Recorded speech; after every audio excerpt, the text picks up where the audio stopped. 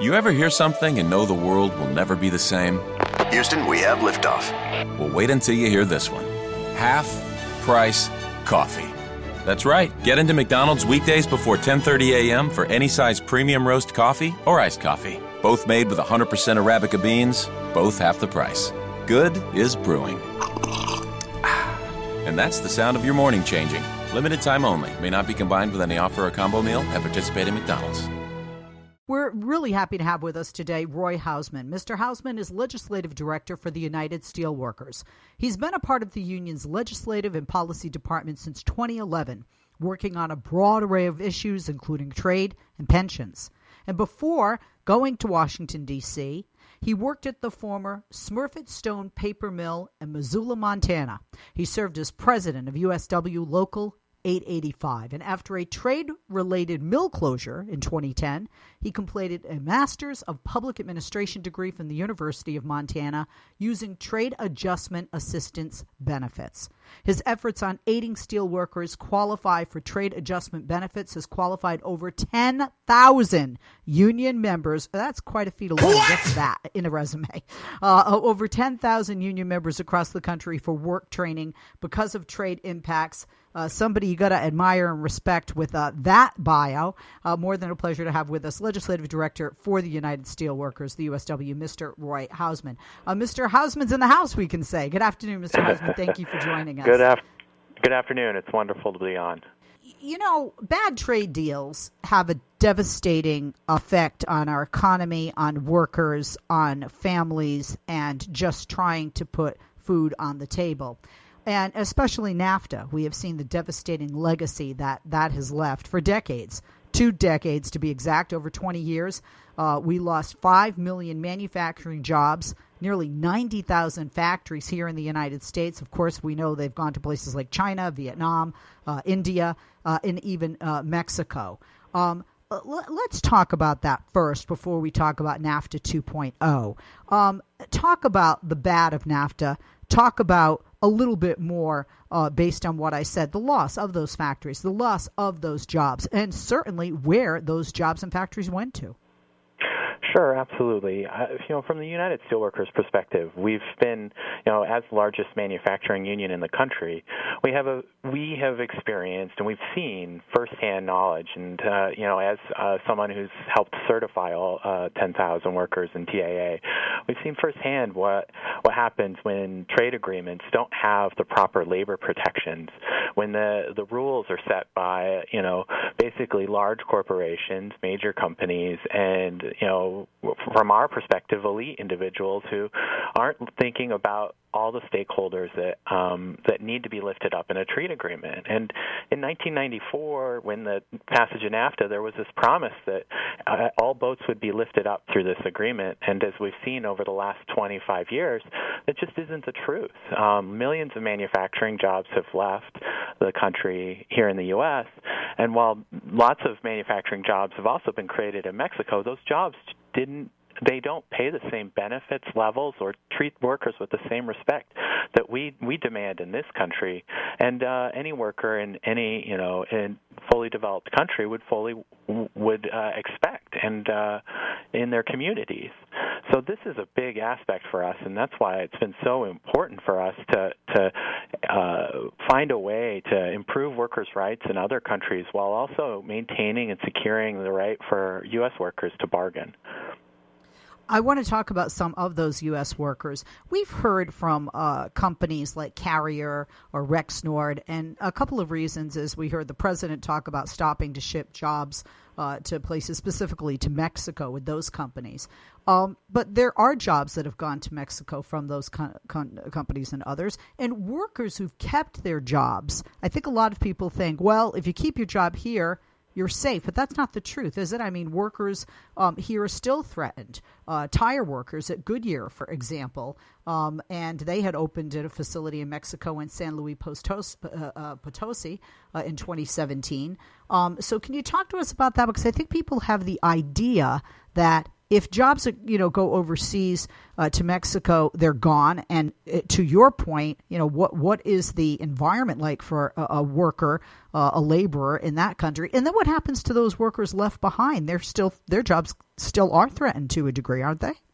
Oh, absolutely. I mean, for us, it's about looking at the impact of the manufacturing jobs here in the U.S.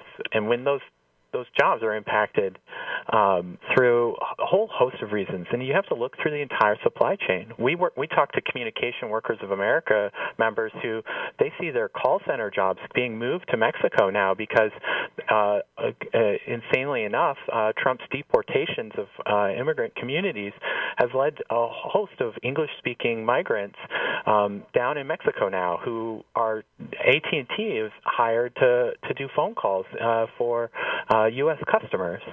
And so it's about, for us, in manufacturing, and you look, Goodyear is a prime example.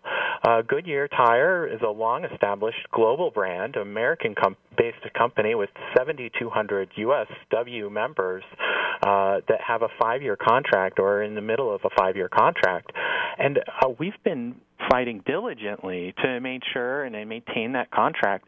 But the company built a brand new $500 million plant in Mexico where workers, our members, make anywhere between, around $24 an hour on an average, while at the Goodyear plant in Mexico there, those workers make around $1, starting around $1.88 an hour, and don't have the same benefits or protections. And how can anyone compete? How is that any sort of oftentimes in economics they talk about this thing called comparative advantage, and the comparative advantage should not be done on the backs of workers. This idea that like Mexico is somehow more productive when really they're just exploiting the ability of of the laws and regulations in Mexico and the weak labor laws in Mexico to keep to keep wages down. And these brand new plants, the Gadsden plant where we've seen 175 workers get laid off, that plant's been there for 90 years, and oftentimes it's families that work at those plants with generations of workers who have come in and out of that facility and raised their family and kids, and to see this impact of a brand new plant being invested in and see workers having to compete for the same, to the same customers for pennies on the dollar, and it's sad to think that that isn't what we were promised with globalization, and that's why we've been so committed to fighting back and trying to not only preserve domestic manufacturing jobs and the whole tax base that supports it, but then also improve working hours and wages and working conditions in Mexico, because if we don't do that, we're only going to continue to see the siphoning of jobs south of the border, and hopefully we'll set a model that will allow us to negotiate better trade agreements for labor enforcement with other countries as well. Very well said. Mexican workers, you touched upon what the working conditions are like there. And I know at the Goodyear plant, Mexican workers there were protesting poor working conditions. It was a one-day strike. It was a strike not authorized by the company-controlled union. What happened to some of the people who were involved, or all of the people who were involved in that strike, that one-day strike? So, yes, as you've pointed out, Goodyear tire workers in Mexico found out, they know what our members make, and they wanted some of these same protections and same personal protective equipment. The PPE is what we call it in the workplace, right? They wanted these same workplace protections and the same safety gear that we have, and workers decided to take action just like the Flint, Michigan workers did in the 30s and took a strike and left a wildcat strike without authorization by a company-controlled union. And at first, Goodyear, they put out some platitudes, but then they fired 47 of these workers that went out on protest and refused to update and fix some of the issues that have been brought up. And the company-controlled union has only assisted along in this process. And so now workers there are working to try and get an independent union. because in Mexico, labor law is such that a lot of times companies sign contracts with unions, company-controlled unions, before the ground is even broken at a facility or a plant. That allows those workers oftentimes don't even see a copy of their contract or what rights they have at their workplace before they're hired. And how are they supposed to keep their union honest and keep democracy, and have any sort of democratic input into their facility if with these corporate-run unions, and to have a company like Goodyear not do what it's supposed to do and work, to try and repair those sorts of legal labor practices is something that we're working really hard to remedy. We're going to take a quick break. When we come back, we'll continue our discussion. If you want to join us, 888-6-LESLIE. We are back. Roy Hausman's our guest, legislative director for the United Steelworkers. We're talking about NAFTA, and also we're talking about NAFTA 2.0. Mr. Hausman, thank you for holding, and welcome back. NAFTA was bad, not just for workers here, as you have mentioned, obviously for Mexico as well, and our neighbor to the north, part of NAFTA, Canada.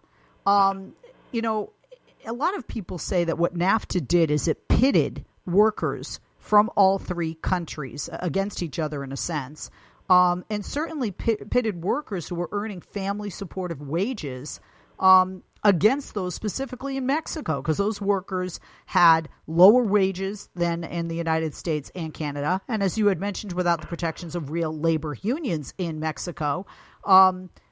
As a result of that, could you speak to the unemployment and the poverty levels? Because unemployment rose, but it looks like poverty levels remained the same. That's correct. We've highlighted it, basically, while incomes, has grown, and income equality in the U.S. has been a growing concern, with NAFTA, we have to consider other countries' poverty rates as well. And, in Mexico, the 2014 poverty rate, which is the known data that we have, is 55.1%, which is higher than the poverty rate in 1994 when NAFTA was signed. As a result, there's 20.5 million more Mexicans living below the poverty line. And it's just, to me, when you look at the growth rate of Mexico, this is also so key, is that while the rest of Latin America had a significant growth in GDP, which is like the gross domestic product, what we use for a measurement on how a country is expanding, when Mexico signed into NAFTA, their growth rate matched the U.S.'s at around 2.4% over that period of time. And what that means is while the U.S. is a richer, larger economy, 24% of the global GDP, think about that, 24%, Mexico tied itself to the U.S. and allowed companies to build plants, build the manufacturing, but then at the same time they didn't upgrade their own laws to allow those workers to harvest the benefits of trade agreements. And so now it ended up creating an ability for workers that pitted workers against each other. And this is one of the reasons why we see the renegotiated NAFTA as an opportunity to create some enforcement, something that we've asked for since the beginning of NAFTA discussions. There's so much to be said about Mexico, and one of the big problems is obviously that the workers in Mexico don't have the protections of unions, or at least real unions, not unions that are pseudo-unions owned by employers. My understanding is that there were new labor laws passed that would help remedy this, but that Mexico actually has no budget to implement these labor laws that have passed. That would require hiring hundreds of judges, reviewing hundreds of thousands of labor agreements to determine their validity, especially if they're pseudo-unions owned by the employers. Has any of that changed? I mean, you have laws passed, but if you don't have the money to implement them, then nothing really has changed, correct? Oh, that's absolutely right. I mean, the law is only as good as its enforcement. And that's why we've both committed, the U.S. labor movement is committed to not only encouraging Mexico do the investment necessary to improve their labor law and upgrade the roughly 700,000 union contracts in Mexico, so that they're actually true labor agreements with worker input and an ability to have workers have a vote on their on their contract, but also their union leadership. And then on top of that, it would be remiss if the U.S. labor movement and U.S. workers didn't have a mechanism to stop unfairly traded goods to come in. I highlight an issue that the steelworkers have supported for a long time, and it's called the Lacey Act. The Lacey Act is a long-standing law. It's been around since Roosevelt era, Theodore Roosevelt, and it was designed to stop the illegal harvest of foreign animals, so like foreign bird parts and ivory tusks, those kinds of things. And in 2008, it was updated to include plant products.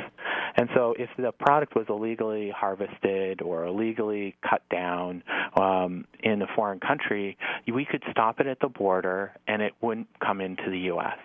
Now, why shouldn't we do that for workers' rights as well? The fact that workers in Mexico are being abused and threatened in a whole host of ways, and women workers there's terrible stories of women workers having been, sexually assaulted and other terrible of acts of violence against them.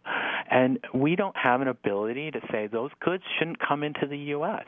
We need to hold those companies accountable for their what we consider illegal and immoral behavior. We're going to take a break. We'll be back with our guests. Lots to talk about here with NAFTA, the old, and the NAFTA 2.0, the new and improved. Is it? We'll talk about it with our guest, Mr. Roy Hausman, Legislative Director for the United Steelworkers. We'd love for you to join us as well. And by the way, one way to join is on social media. Go to the website to check out the United Steelworkers website, usw.org. Follow Roy at Roy Hausman, ROYHOUSMAN, and follow the Steelworkers at Steelworkers. We are back with Mr. Roy Hausman, Legislative Director for the United Steelworkers. Good to have him with us. Thank you for holding through the break. Mr. Hausman, I had said to you we would talk about the old NAFTA, and we did. Let's start to touch upon the new. The new NAFTA, NAFTA 2.0, is a renegotiated version of the old NAFTA. Talk to us. Do you feel currently, as this stands, is this acceptable? I mean, they don't include labor enforcement mechanisms built into this agreement. And without that, is it fair to say that it's meaningless? That's absolutely correct. Is that while this agreement includes an annex on the labor, they call a labor chapter, none of those provisions in that labor chapter are enforceable because they don't have a mechanism for U.S. workers or workers in any of the three countries to hold the U.S., Mexico, or Canada accountable to the trade agreement and to follow through on what was promised. So, for example, Mexico has promised to implement labor law reform, but if it doesn't, we don't have and we were to pass NAFTA today, we don't have an ability to enforce and to penalize companies who are abusing the trade agreement. And I think that that's a key piece, is that without labor enforcement provisions that are actual meaningful and have teeth, it's just another paper agreement that has failed workers just like the previous NAFTA.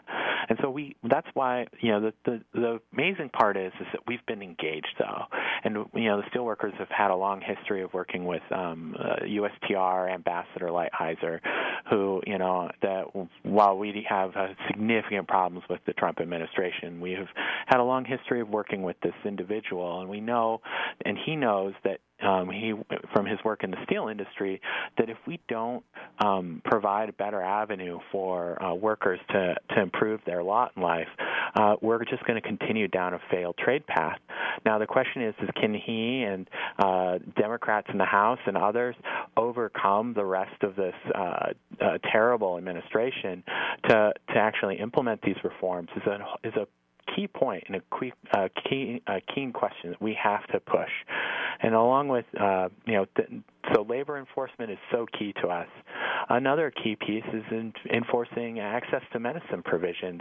The fact that pharmaceutical companies have inserted a provision that would require long time data exclusivity periods, the periods where they can just exclusively charge basically whatever they want without any competition for 10 years is ridiculous. And this agreement binds the hands of Congress to be able to lower that rate, lower that data exclusivity period. And in the Obama administration, in their last budget, they said that if Congress lowered that data exclusivity period from 10 years to 7 years, it would save the federal government around $7 billion over 10 years. And yet this agreement, as written right now, would lock in higher drug prices, which is a major issue for us to bargaining. To have the ability to bargain on health care is so important to us as a union. And, if we have to continue to bargain for health care, we have to have that ability to try and Congress has to do everything it can to lower health care prices. So, between access to medicine issues, labor enforcement, and then, of course, we have to recognize that the environment as well is a key issue for us. We used to represent a lot of battery workers in the U.S. They would take the old batteries from vehicles and recycle them. Well, after Nafta was passed, a lot of companies moved those lead battery plants from the U.S., where there was higher environmental standards, down to Mexico, and to avoid U.S. environmental laws. And it is absolutely unacceptable that we would just shift our pollution to another country, and at the expense of U.S. jobs, but also at the expense of Mexican communities' health and welfare. And so these are the things that we, as a labor movement, fight for in this trade agreement. And if we can't get these fixes, if we can't move the ball in the right direction, then we will do what we've done in previous trade agreements and work to kill them, like the TPP. I want to talk, God, there's so much to talk about. Mick Mulvaney is a millionaire, and President Trump's acting chief of staff and director of the Office of Management and Budget. And he said, referring to NAFTA, told the Wall Street Journal, quote, "We know that labor supports it." But that is problematic because the corporate honchos, the corporate lobbyists are the ones who negotiated these deals, both for the old NAFTA and for the new. And how can you speak for labor if you don't give a darn about labor, if you don't give a darn about jobs, if you don't give a darn about wages, if you don't give a darn about welfare of the workers? Oh, absolutely. And I think that you've hit the nail right on the head here, is that, if these trade agreements don't incorporate better social welfare programs for all workers and an ability to ensure that they're enforceable, we're just continuing down a path of the last 25 years. And and today's a great example of what's happened in the discourse in this country. If wages and working conditions were better in Mexico, we would be able to sell more goods, U.S. goods, into Mexico. Mexican workers would have, higher incomes and thresholds, and more, for them, there would be less incentive to try and to deal with some of the migration issues as well. And then you have, this whole ability to improve our, the whole region. And this is why we fight on NAFTA. It can't just be about a giant sucking sound anymore, like Ross Perot said, because we know that happened. But now it's about stopping that sucking sound and then empowering each workers in all three countries to ensure that we have the ability to hold any administration accountable. Would you say, is it fair to say that NAFTA and NAFTA 2.0 are hardly different from one another because, they really don't have any difference really when it comes to protections for workers? Yes, I think, one thing I've heard around the streets here in D.C. is this idea of, you haven't heard major companies complaining about new rules of origin standards, which is the rules that ensure that whatever products are made in a trade agreement zone, whatever percentage, a certain percentage has to be made in the three countries. Well, you don't hear GM after the closure of Lordstown saying that the new rules of origin are going to change what they're doing. You don't hear major companies saying that this is going to impact them in a negative way or force them into difficult decisions. And so from our perspective, we know that we have to ensure that these major companies are held accountable. And the only way to do that is to actually have something that workers can access and empower and engage in to hold these sorts of worker rights abuses to account in a trade. And that's the future of globalization for the labor movement, is that we know that it's happening. And as someone who I went to high school when NAFTA was passed, so it's a whole new generation. Think of all the new generations that are coming in that haven't quite experienced NAFTA in the same way as a steel worker who spent 30 years in a plant.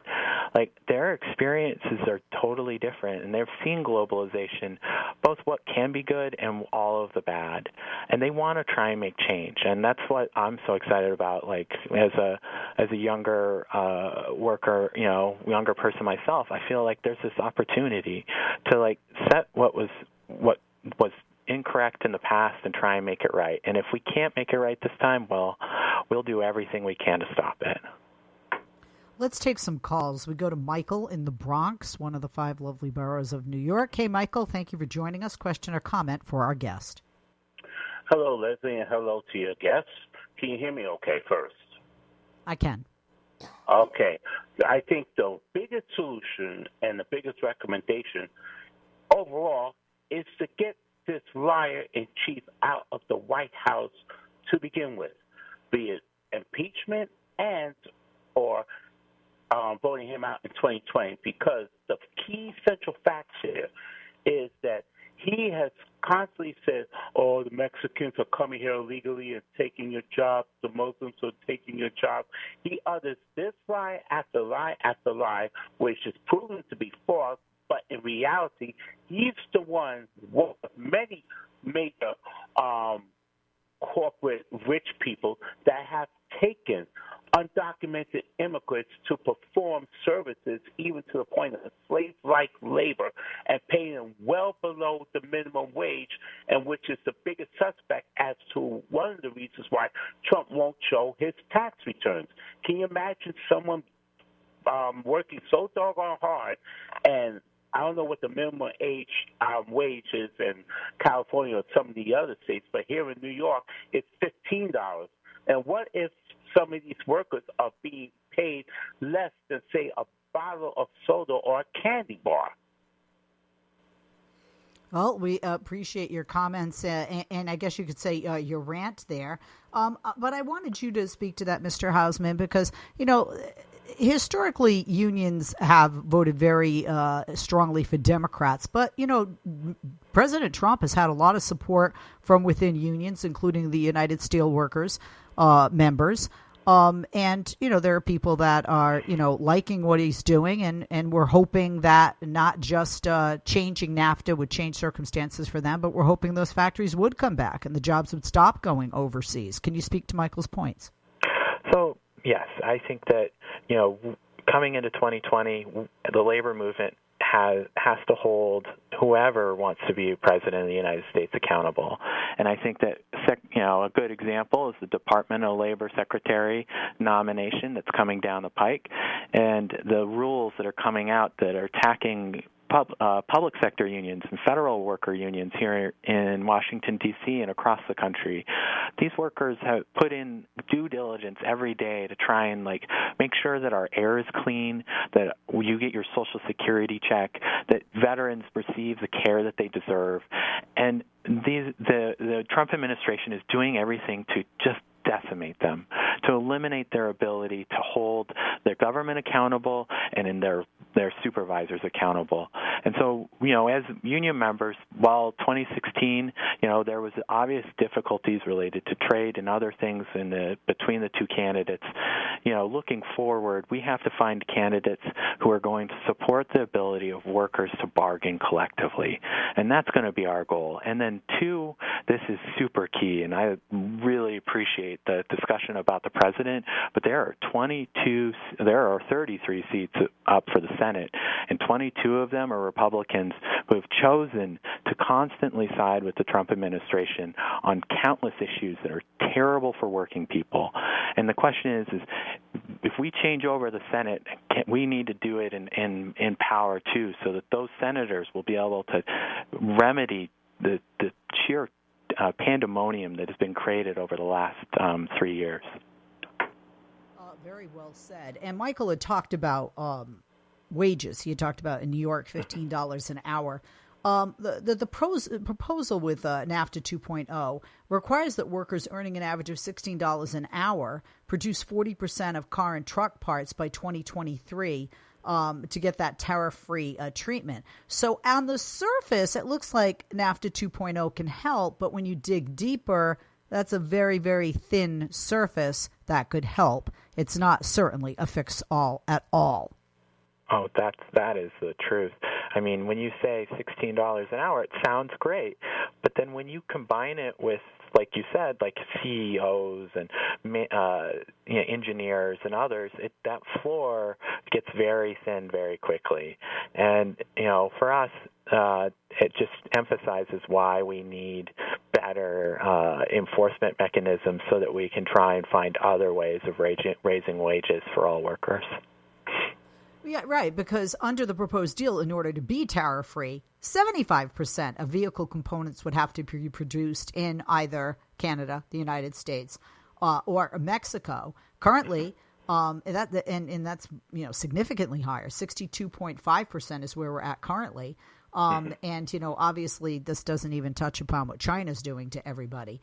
How do we prevent a new NAFTA from failing workers as terribly and catastrophically as the old NAFTA did, when we saw how many millions of jobs were lost, entire industries wiped out, and many communities, in a sense, wiped out when their industries were moved to countries like China, Mexico, Vietnam, India? So my first recommendation as a policy person and someone who sees the impact of members making phone calls and workers making phone calls into Congress is to weigh in with members of Congress. Right now, Nancy Pelosi and the House Democrats have done an excellent job of holding the line and saying that this trade agreement is insufficient and that it needs better labor protections, needs better environmental protections, and needs better access to medicine provisions. And the best way of ensuring that they hold that line is you call and you write and you tweet, you do all the media things that you need to do, and gather with your friends and get them to do it too, because holding them accountable will slow this process so that we get the right rules in the right place, because it still has to go through a vote in the House of Representatives and the Senate. And if we do our work right, we'll be able to make sure that this trade agreement works for all working people. Council on Foreign Relations talked about NAFTA's economic impact, and I would like you to speak to how the NAFTA has affected our entire economy. It's not just about some communities. It's not just about some industries. The entire economy was affected by NAFTA, and certainly would be by the proposed NAFTA 2.0. Mm-hmm.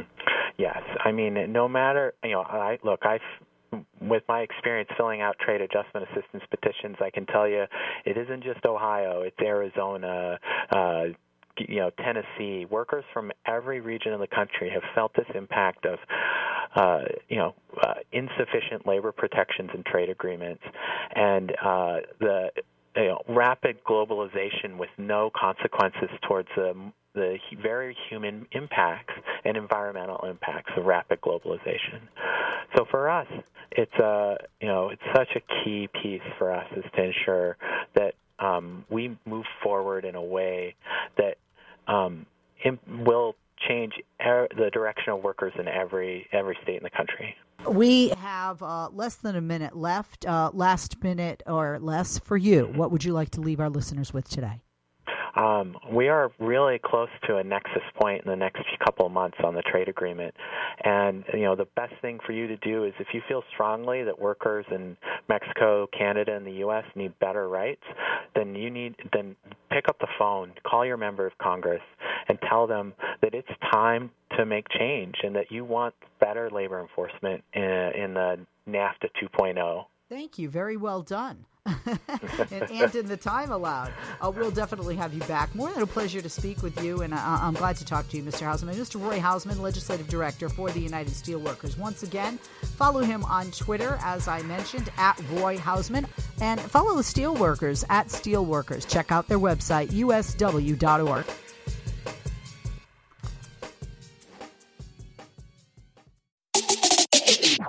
How to show up with Coca-Cola Energy. You're tired and you're thinking of canceling on your friends. Don't do it! Every time you cancel on a friend, a unicorn loses its horn and becomes a regular horse. Do you really want that on your conscience? Instead, grab an ice-cold can of Coca-Cola Energy with delicious Coke taste and reinvigorating energy. Keep the unicorns alive! Show up every day with Coca-Cola Energy. Energy you want, taste you love.